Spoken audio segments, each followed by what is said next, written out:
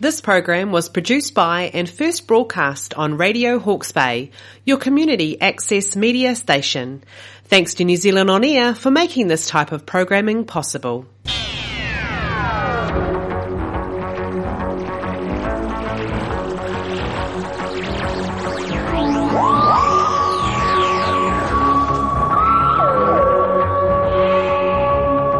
Good afternoon and welcome to Starry Nights. Starry Nights is a program about astronomy, what there is to see in the night sky, and how it may have got there. We'll explore some of the myths and legends associated with objects in the night sky, and we'll examine some of the technologies that are helping us to unravel the mysteries of the universe. My name is Gary Sparks. I'm the director of the Holt Planetarium in Napier, the sponsor of Starry Nights. Jupiter, the king of the planets, continues to rule the evening sky, appearing in the northwest at early twilight. It sets around 11 p.m. at the beginning of the month and by 9 p.m. at the end. The moon will be near Jupiter on the 14th. The full moon may look a little odd on the 25th as it grazes the outer part of Earth's shadow, the penumbra. It will be most in the shadow around 8:13 p.m. New Zealand Daylight Time. The top edge of the moon will be darkest. Northwest of overhead is Sirius, Takurua, the brightest true star in the sky. Sirius is the brightest star both because it's relatively close at 9 light-years away and 23 times brighter than the sun. Southwest of the zenith is Canopus, Aotahi, the second brightest star. Canopus is also a very luminous distant star, 13,000 times brighter than the sun and 300 light-years away. Below Sirius are bluish Rigel and orange Betelgeuse, the brightest stars in Orion. Rigel is a bluish supergiant star, 40,000 times brighter than the sun and much hotter. It is 800 light-years away. Orange Betelgeuse is a red giant star, cooler than the sun but much bigger and 9,000 times brighter. Betelgeuse is 400 light-years from us. Between them is a line of 3 stars, Orion's belt. To European Southern Hemisphere star watchers, the line of stars marks the bottom of the pot, or the iron pot. In Polynesian folklore, it is Tautoru, the carved stern post of a great waka. Orion's belt points down and left to a V-shaped pattern of stars.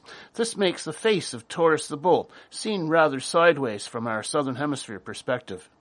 The orange star Aldebaran is at one tip of the V, making one eye of the bull. Continuing the line from Orion down and left finds the Pleiades, or Matariki star cluster, low in the northwest. It sets after 10 p.m. mid-month. The cluster is about 440 light-years away. The handle of the pot, or Orion's sword, has the Orion Nebula at its center, a glowing gas cloud many light-years across and 1,300 light-years away. It is a place where dust and gas in space is gathering together to make new stars. Some of the stars are much bigger and hotter than the sun. Ultraviolet light from them causes the leftover gas to glow, making the nebula. Near the north skyline are Pollux and Castor, marking the heads of Gemini, the twins. Though paired in mythology, the two stars are not related at all. Castor is a hot white star like Sirius, but 52 light-years away. Golden Pollux is bigger and brighter, but cooler than Sirius, and only 34 light-years away. Above and right of them is the star cluster Praesepe, marking the shell of Cancer the crab. Praesepe is also called the beehive cluster, the reason obvious when it is viewed in binoculars. It is some 500 light-years from us. Crux, the Southern Cross, is in the southeast. Below it are Beta and Alpha Centauri, often called the Pointers. Alpha Centauri is the closest naked-eye star, 4.3 light-years away. Actually a system of 2 stars, perhaps even 3. Beta Centauri, like most of the stars in Crux, is a blue giant star hundreds of light-years away. The Milky Way is brightest in the southeast toward Crux. It becomes broader lower in the southeast towards Scorpius. Above Crux, the Milky Way can be traced nearly overhead, where it fades. It becomes very faint in the north, right of Orion, where we are looking towards the galaxy's nearby edge. The center of the galaxy is in the broad part of the Milky Way, below Scorpius in the southeast. The clouds in Magellan, the LMC, and SMC are high in the southern sky. They are easily seen by eye on a dark moonless night, looking like misty patches. They are 2 small galaxies, about 160,000 and 200,000 light-years away. The large cloud is around a quarter of the mass of the Milky Way. Pardon me. Bright planets are in the dawn sky. Venus is the brilliant morning star, rising soon after 5 p.m. at the beginning of the month and around 6:30 at the end. At the beginning of the month, Mars is just above Venus, looking like a medium bright reddish star. It moves up and away from Venus. Later in the month, Saturn appears and moves up to the sky morning to morning. It is the same brightness as Mars.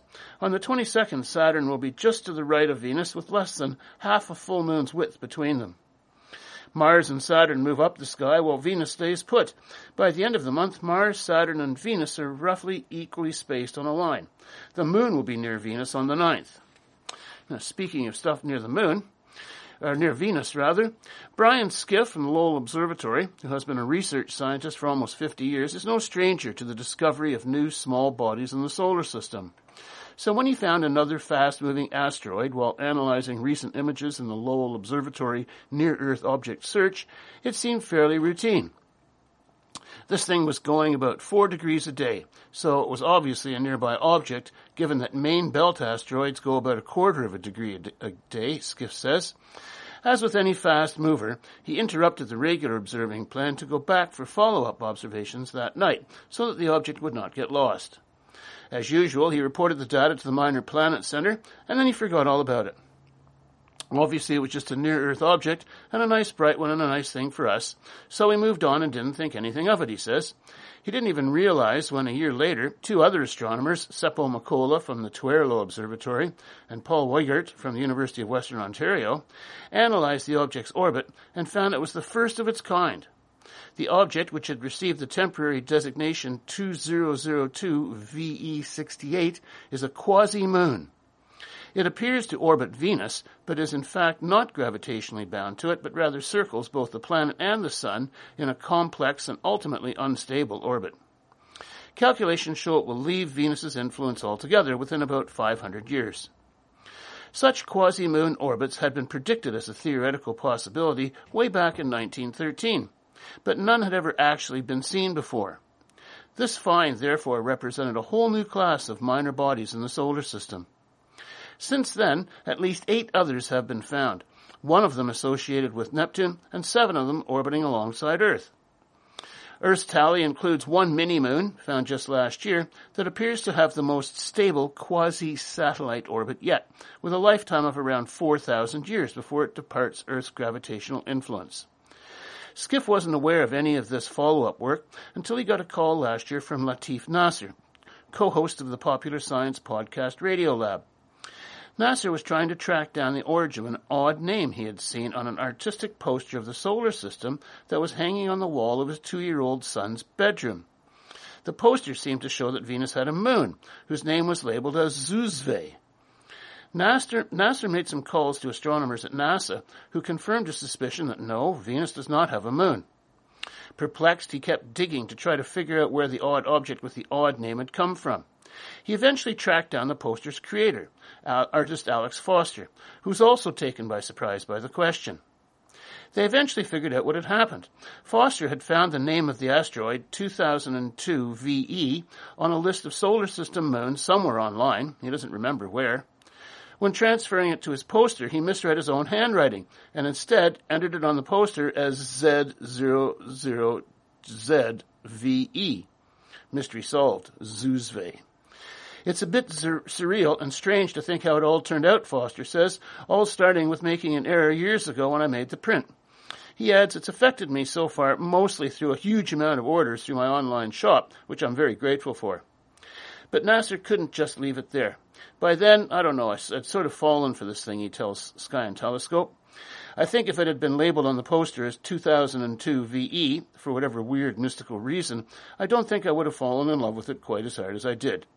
But somehow the funny-sounding name Zuzve had really struck a chord with him. So I was like, okay, can we actually change it? Nasser set about learning the somewhat arcane process for the formal naming of asteroid, and asked for Skiff's help. Skiff was initially unimpressed. As the original discoverer, he was authorized to propose an official name for the object, as he had done for many of his previous asteroid discoveries. Once, after naming 4 consecutively numbered asteroids in a row, he suggested naming them after the 4 Beatles. Name proposals are then submitted to the International Astronomical Union, the IAU, for approval. But Zuzve didn't grab him. I was like, so would you name it Zuzve? NASA recalls. And he's like, no, definitely not. Initially crestfallen, Nasser, who is known for his persistence, told Skiff the whole story about the poster and the mistaken reading of the sloppy notes that resulted in the odd name, and about the odd and unusual nature of the object's orbit, and he won him over. Nasser ended up writing up the formal proposal, which is limited to 360 characters, and Skiff and the observatory agreed to formally submit it to Gareth Williams at the Center for Astrophysics, Harvard and Smithsonian, who acts as the secretary for the International Astronomical Union's Working Group on Solar System Small Body Nomenclature. After the final votes came in, the name was narrowly accepted. On February 5th, the IAU included it on its latest list of new asteroid names. Nasser says that part of what excited him about this whole process was the fact that such fascinating new findings as the existence of quasi-moons is still possible. I just had the idea that science is a textbook. It's written. It's published, he says. I like the feeling that Earth has a quasi-moon that was just discovered last year. There's still some pretty basic stuff that we just don't know about what's going on, even right around us, that we're still figuring out. Skiff echoes that sentiment. This is an example of how we live in this tremendously dynamic environment in the solar system. Even though it's 4.5 billion years old, it's still tremendously dynamic, and we're finding out about it as we go along. You're listening to Radio Hawke's Bay, your community access radio station, broadcasting on 104.7 FM and 1431 AM. This program is Starry Nights. NASA's New Horizon mission, which encountered Pluto in 2015, is now riding through the deepest depths of the Kuiper Belt, encountering a cosmic dust storm that hints there may be more going on in the outermost reaches of the solar system than previously thought. Space is filled with dust formed of tiny particles, just microns, millionths of a meter in size. Much of the dust in our solar system is leftover residue from the formation of the planets, which was a violent affair that saw a multitude of objects smash into one another. Today, this ancient dust is also joined by fresh dust sputtered off the surfaces of asteroids and comets by micrometeorite impacts. This dust content, both fresh and ancient, gives rise to the enigmatic zodiacal light. The dust extends into the farthest reaches of the solar system. Astronomers still are not entirely sure of the makeup of this final frontier. The Kuiper Belt, or the Kuiper-Edgeworth Belt, named after the astronomers Gerard Kuiper and Kenneth Edgeworth, who independently proposed its existence, is so far away, and its icy inhabitants are so small and faint, that it wasn't until 1992 that the first Kuiper Belt object, KBO, beyond Pluto, was discovered. That discovery was made by University of Hawaii astronomers Dave Jewett and Jane Liu. But since then, thousands of KBOs have been spotted, and astronomers have tentatively been able to begin mapping the outer solar system. Beyond the Kuiper Belt is the scattered disk, populated by KBOs that have been scattered from the Kuiper Belt by gravitational tides coming in from the solar system's outermost planet, Neptune. Objects in the scattered disk tend to have highly elliptical orbits that are steeply inclined to the plane of the solar system and can go out to hundreds of AUs from the Sun. So 1 AU, or astronomical unit, is equal to the distance between Earth and the Sun, about 150 million kilometers.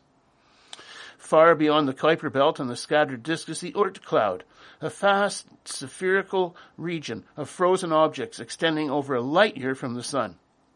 While its distance means that the Oort cloud has never been directly observed, scientists know it exists because the orbits of long-period comets can be traced back to there.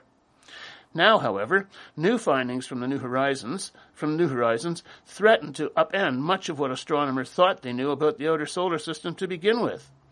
New Horizons is making the first direct measurements of interplanetary dust far beyond Neptune and Pluto, so every observation could lead to a discovery. Astronomer Alex Donner of the University of Colorado in Boulder said in a statement, "The distance between the outer edge of the Kuiper Belt and the Sun was thought to be about 50 astronomical units." On January the 1st, 2019, New Horizons encountered the KBO named Arakoth, which sits at a distance of 44.5 AU from the Sun. Today, New Horizons is at a distance of 58.25 AU from the Sun, having passed the 50 AU mark in April of 2021. Over the past 5 years, New Horizons should have sailed over the edge of the Kuiper Belt. With KBOs separated by millions of kilometers, however, New Horizons wouldn't visually notice that had left them behind. Instead, the sign would be a drop-off in levels of interplanetary dust. Yet, the spacecraft's Venetia Burney Student Dust Counter, the SDC, named after the little girl who named Pluto in 1930, has not observed this drop-off. In fact, there's as much dust as ever out there, bewildering astronomers. One possibility is that the excess dust was actually produced closer to the Sun and was blown out of the Kuiper Belt thanks to the pressure of sunlight acting on the particles. However, Donner's team has deemed this theory unlikely. Instead, a more enticing possibility is favored, they say. There may simply be more to the Kuiper Belt than astronomers had realized. The continued presence of dust implies New Horizons is still within the Kuiper Belt, and that the Kuiper Belt is far more extensive than anyone knew, stretching across billions of kilometers farther from the Sun than our maps presently estimate. It's not just the dust counts telling us this. Astronomers have been using machine learning algorithms to search observations made by the 8.2-meter Subaru telescope on Mauna Kea in Hawaii, and the Victor M. Blanco 4-meter telescope at the Cerro Tololo Inter-American Observatory in Chile to hunt for more icy objects out there that New Horizons could investigate. They've so far found 154 objects in the direction that New Horizons is headed, including about 20 that the spacecraft will come within a few million kilometers of, close enough for some rudimentary observations. Yet some of those 154 objects appear to be located beyond the Kuiper Belt, and not on the kind of eccentric orbit suggestive of the scattered disk, but in the ecliptic plane that's also shared by the Kuiper Belt. Are they members of a wider Kuiper Belt, or perhaps even a second belt? The idea that we might have detected an extended Kuiper Belt with a whole new population of objects colliding and producing more dust offers another clue in solving the mysteries of the solar system's most distant regions, said Donner. New Horizons is sailing through uncharted waters. Only 4 spacecraft have passed this way before, Pioneers 10 and 11, and Voyagers 1 and Voyager 2. None were equipped with a dust counter like New Horizons. While the Pioneers are long since inactive, and with the Voyager 1 spacecraft beginning to falter, New Horizons has enough fuel and power to survive well into the 2040s, when it could be well beyond 100 AU from the Sun. By the time its power dwindles, it will likely have completely redrawn the map of the outer solar system. 2 dwarf planets within our solar system, namely Eris and Makemake, might exhibit enough geothermal activity to maintain oceans of liquid water within, according to modeling that describes new observations made with the James Webb Space Telescope. We see some interesting signs of hot times in cool places, said Christopher Glain, a planetary geochemist from Texas's Southwest Research Institute, in a statement. Found deep in the Kuiper Belt, Eris is the icy world that, when it was discovered in January 2005, threw Pluto's status in the solar system into crisis. Just 44 kilometers smaller than Pluto, but 25% more massive thanks to a greater concentration of rock in its core, Eris became the prototype dwarf planet. Pluto was inevitably forced to follow suit. Makemake was spotted 2 months after Eris, and at 1,430 kilometers across is about 1,000 kilometers smaller than Eris and Pluto. Their great distance from the Sun, Eris is currently 14.4 billion kilometers away, and Makemake is 7.7 billion kilometers away, means little is known about these faraway dwarf planets. However, recent observations with the James Webb Space Telescope have shed new light on the worlds, finding a surprising origin for the frozen methane ice on their surface. We found evidence pointing to thermal processes producing methane from within Eris and Makemake, said Glain.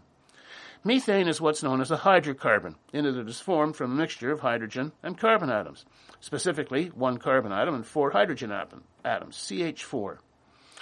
Those atoms can come in different flavors or isotopes, containing the same number of protons but different number of neutrons.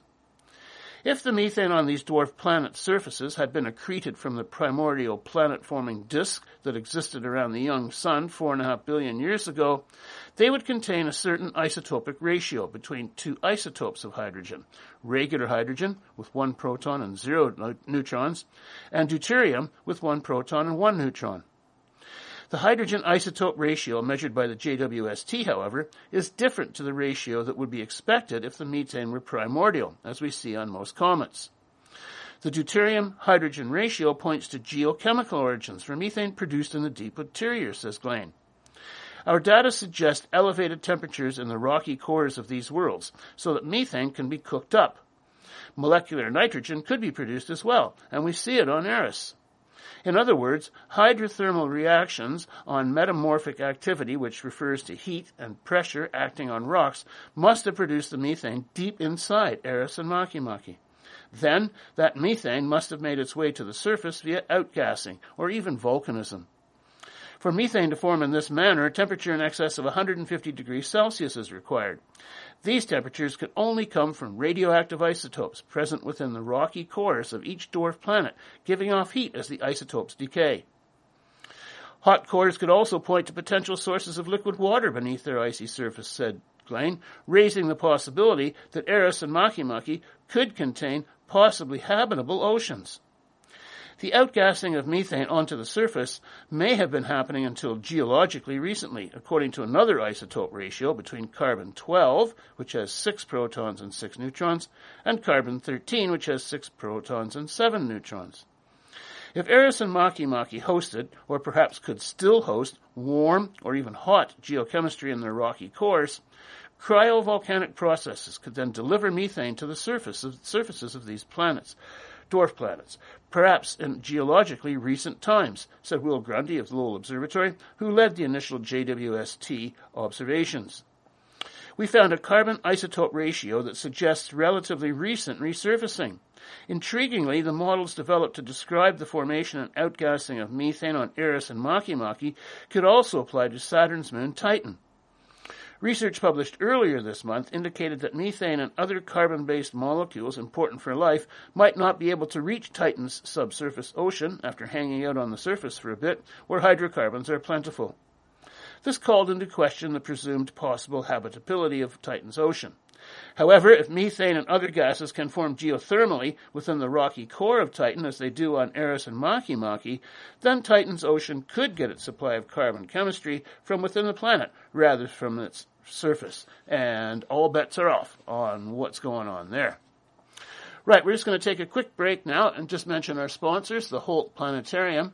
The planetarium is located on Chambers Street in Napier, on the grounds of Napier Boys High School. It is open to the public every Sunday evening from 7 p.m. until 9 p.m. No bookings are required. The main program begins at 7:15, runs till roughly 8:30. As I mentioned, no bookings are required. The planetarium is suitable for all ages. So if you're interested in learning more about astronomy, why not come down and pay us a visit any Sunday evening, 7 p.m. until 9 p.m. For further information, you can visit the website, holtplanetarium.org.nz, or give us a call, 8344-345. It's an exciting time in astronomy these days, where records are being broken and reset regularly. The new year is barely 2 months old, and already new records have been set for the farthest black hole yet observed, the brightest supernova, and the highest energy gamma rays from our sun. Most recently, an international team of astronomers using the ESO's Very Large Telescope in Chile reportedly saw the brightest object ever observed in the universe, a quasar, J0529-4351, I'm just going to call it J, located about 12 billion light-years away, that has the fastest-growing supermassive black hole, SMBH, at its center. The international team responsible for the discovery consisted of astrophysicists from the Research School of Astronomy and Astrophysics, RSAA, and the Centre for Gravitational Astrophysics, the CGA, at the Australian National University, the ANU.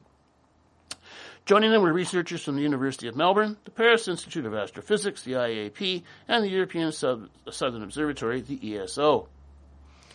First discovered in 1963 by Dutch-American astronomer Martin Schmidt, quasars, short for quasi-stellar objects, are the bright cores of galaxies powered by SMBHs.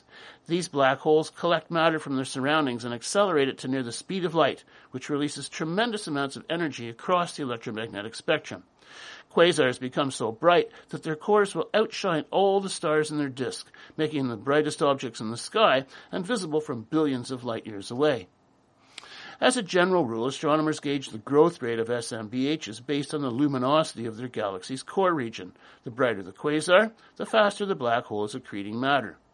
In this case, the SMBH at the core of J is growing it by the equivalent of 1 solar mass a day, making it the fastest growing black hole yet observed. In the process, the accretion disk alone releases a radiative energy of 2 times 10 to the power of 41 watts, more than 500 trillion times the luminous energy emitted by the sun. Christian Wolff, an ANU astronomer and lead author of the study, characterized the discovery in a recent ESO press release. We have discovered the fastest growing black hole known to date. It has a mass of 17 billion suns and eats just over a sun per day.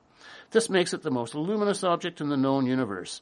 Personally, I simply like the chase. For a few minutes a day, I get to feel like a child again, playing treasure hunt, and now I bring everything to the table that I have learned ever since.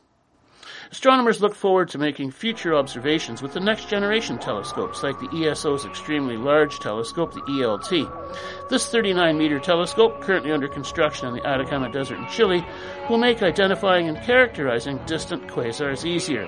Studying these objects and their central black holes could reveal vital details about how SMVHs and galaxies co-evolved during the early universe. Right, that's going to do it for our program this month. Thanks again to the Holt Planetarium for their sponsorship, and thank you once again for listening to Starry Nights. This program was produced by and first broadcast on Radio Hawke's Bay, your community access media station. Thanks to New Zealand On Air for making this type of programming possible.